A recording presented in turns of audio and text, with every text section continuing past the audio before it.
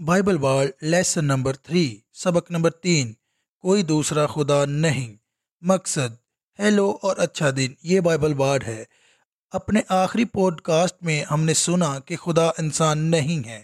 سبق: یہ ہے وہ مقام جس پر ہم آج ہیں۔ اس سبق میں ہم اسی سوچ کو دیکھ رہے ہیں کہ بائبل اپنے خدا کو واحد خدا مانتی ہے۔ سنیں کہ بائبل اس خیال کے بارے میں کیا کہتی ہے۔ اس کے لیے درج ذیل حوالہ جات ہیں۔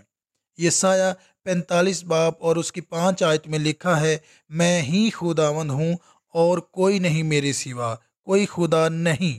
یوحنا 17 باب اور 3 آیت میں لکھا ہے، یسوع خدا سے دعا کر رہا ہے اور کہتا ہے تاکہ وہ آپ کو جان سکیں، واحد حقیقی خدا۔ یسایہ 44 باب اور 6 آیت میں لکھا ہے، خداوند اسرائیل کا بادشاہ اور اس کا نجات دہندہ رب الافواج یوں فرماتا ہے کہ میں ہی اول اور میں ہی آخر ہوں اور میرے سوا کوئی خدا نہیں۔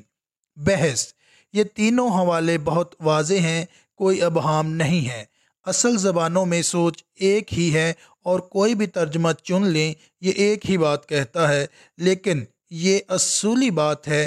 بائبل اس بات پر زور دیتی ہے کہ ایک ہستی موجود ہے جسے خدا کہا جاتا ہے، کہ ان خداؤں میں سے صرف ایک ہی ہے اور صرف بائبل کا خدا ہی واقعی خدا ہے۔ ہو سکتا ہے کہ آپ بیان سے متفق نہ ہوں، لیکن آپ کو یہ تسلیم کرنا ہوگا۔ دلچسپ بات یہ ہے کہ یہ دعویٰ ایسے وقت میں کیا گیا تھا جب ساری مشرق دنیا میں کسی نے ایسی بات نہیں سنی تھی۔ پھر یہ بائبل میں لکھا گیا۔ بائبل ورڈ پیش کرتا ہے اور بائبل کی تعلیمات کی وضاحت کرتا ہے۔ دعویٰ یہ ہے کہ اس خدا کا کوئی حریف نہیں، برابر نہیں ہے۔ ہم پہلے ہی جان چکے ہیں کہ خدا انسان نہیں ہے اور خدا ایک روح ہے۔ کسی چیز کو مسترد کیا جاتا ہے، کسی چیز پر حکمرانی ہے۔ خدا کی مکمل تفصیل تیار کرنے میں وقت لگے گا، لیکن آج کے سبق کے بارے میں چند خیالات ہیں۔ نمبر 1، بائبل میں خدا بہت سے مختلف نام دیے گئے ہیں۔ یہ نام اکثر خدائی ہستی کی کسی صفت کی وضاحت کرتے ہیں۔ عبرانی صحیفوں میں بہت سے مقامات پر خدا کا نام خداوند ہے۔ مثال کے طور پر یسایہ 42 باب آیت نمبر 8 میں خدا کہتا ہے، میں خداوند ہوں، یہ میرا نام ہے۔ تاہم نئے عہد نامے میں یسوع خدا کو زیادہ تر باپ کے طور پر بیان کرتا ہے، اگرچہ نام اپنے آپ میں تجویزی بیانات نہیں ہیں جو بائبل بارڈ کو ترجیح دیتے ہیں۔ اس کے باوجود ہم ان وضاحتی فکروں سے خدا کے بارے میں سیکھ سکتے ہیں۔ نمبر 2، خدا کے نام اکثر خدا اور انسانوں کے درمیان بائبل میں بیان کردہ تعاملات سے پیدا ہوتے ہیں۔ مثال کے طور پر پیدائش 17 باب آیت نمبر 1 میں خدا ابراہیم سے کہتا ہے، میں قادر مطلق خدا ہوں۔ پیدائش 21 باب آیت نمبر 33 میں ابراہیم پکارتا ہے خداوند کا نام، ابدی خدا۔ ابراہیم نے ابدی لازوال کے خیال کا اضافہ کیا۔ خروج 3 باب آیت نمبر 6 میں خدا موسیٰ سے کہتا ہے کہ میں ابراہیم کا خدا، اسحاق اور یعقوب کا خدا ہوں۔ یہ تمام حوالے بائبل کے نیو انٹرنیشنل ورژن سے لیے گئے ہیں۔ اور تیسرا، یہ نام اضافی ہیں۔ ایک نام ہمیں اندازہ دیتا ہے کہ خدا کیسا ہے اور دوسرے نام اس معلومات میں اضافہ کرتے ہیں۔ مثال کے طور پر پیدائش باب نمبر 16 اور آیت نمبر 13 میں خدا جب ہاجرہ سے بات کرتا ہے تو خدا کو عطائیل روٹ کا نام دیا، یعنی دکھائی دینے والا۔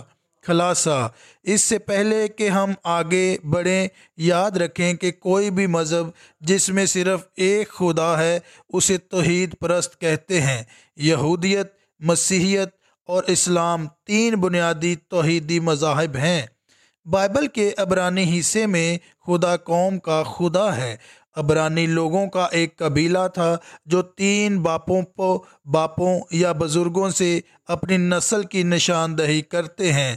ابراہیم، اسحاق اور یعقوب یہ باپ، بیٹا اور پوتا ہیں۔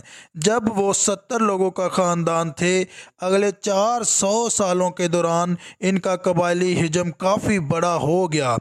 عبرانی کو بعد میں یہودی کہا گیا۔ آج بھی ان کی باقی زندہ اولاد کو یہودیت مذہب کہتے ہیں۔ جدید دور کا یہودی عبرانی صحیفوں میں بیان کردہ یہودی مذہب سے بالکل مختلف ہے، لیکن ہمیں اس کی کوئی پرواہ نہیں۔ ہمارے مقاصد کے لیے بائبل میں عبرانی مذہب ایک قبائلی مذہب ہے۔ اس سے میرا مطلب یہ ہے کہ خدا کے ساتھ کسی کا تعلق اس کے خاندان پر منحصر ہے۔ ان کے خاندان میں پیدا ہونے والا فرد ان کے قبیلے یا قوم میں پیدا ہوتا ہے۔ اس قبائلی کردار کے نتائج ہیں۔ عبرانی صحیفے مثالیں بیان کرتے ہیں کہ جب ایک فرد نے کچھ غلط کیا لیکن سزا پوری قوم کو دی گئی، لیکن ایک فرد کے ایمان اور صالح اعمال سے پوری قوم کو وقتاً فوقتاً برکت ہوئی۔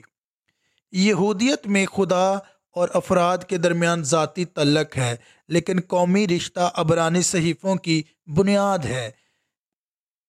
بائبل کے یونانی حصے میں، جسے نیا عہد نامہ کہا جاتا ہے، توجہ ایک خاندان یا قوم سے خدا کے ساتھ ذاتی تعلق میں بدل جاتی ہے۔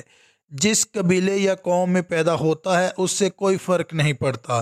اس کا مطلب یہ ہے کہ ایک شخص کا خدا سے ذاتی تعلق ضمیر اور انتخاب کا معاملہ ہے، لیکن یہ چیزوں کو مشکل بنا دیتا ہے، کیونکہ دماغ اور دل کی چیزیں جو صرف خدا ہی دیکھ سکتا ہے خدا کو ناراض کر سکتا ہے، یہاں تک کہ جب تک وہ خیالات اور بیرونی اعمال نہیں بنتے ہیں جو معاشرے کے دوسرے لوگوں کو متاثر کرتے ہیں۔ جیسا کہ ہمیں مزید معلوم ہوتا ہے کہ خدا کون ہے، ہم ان بہت دلچسپ تبدیلیوں کو دیکھیں گے جو بائبل کے ادب میں رونما ہوتی ہیں۔ اسلام ایک سماجی ذاتی مذہب ہے۔ ایک بالغ شخص اسلام قبول کر سکتا ہے اور مسلمان ہو سکتا ہے، بالکل اسی طرح جیسے لوگوں کو مسیحی بننے کے لیے مسیحیت اختیار کرنا ہوگی۔